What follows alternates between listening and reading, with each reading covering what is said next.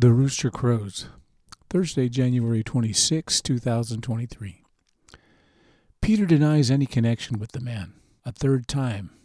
Immediately the sound of a rooster crowing is heard. John 18:27. Much has been said and written about this episode in the life of Peter. No doubt, this evening was not a sterling moment for this giant of a man, who one day would in fact lay down his life for his Master and Lord. It wasn't the first time, and it would not be the last time that Peter would put his foot in his mouth or go off the rail. But as I have suggested in prior podcasts, the Bible is nothing more than a storybook unless we are willing to place ourselves in those scenes, and as we take on the faux pas of those flawed saints who came before us.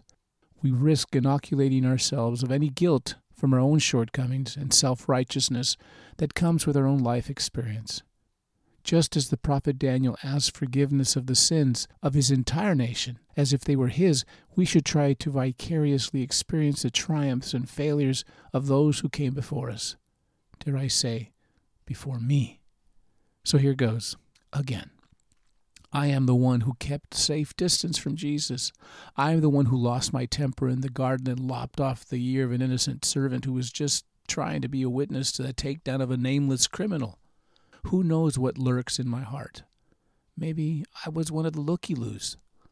Now I find myself in the high priest's courtyard, courtesy of John's friend. I swept away my first denial as just another innocent white lie.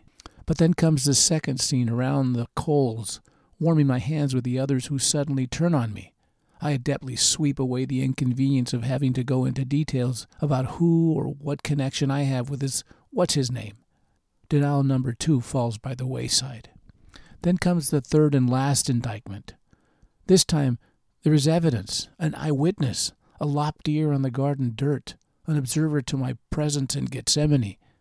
It's getting a bit hotter around the coals, yet now it's almost easy to cavalierly reply, "Bah, I have no idea what you're talking about," with choice words attached according to the Gospel of John, who, by the way, may have been the one who penned the words of Peter's Gospel, dictated to Mark. The story must have broken Peter's heart every time he told the story. It breaks my heart every time I let Jesus down.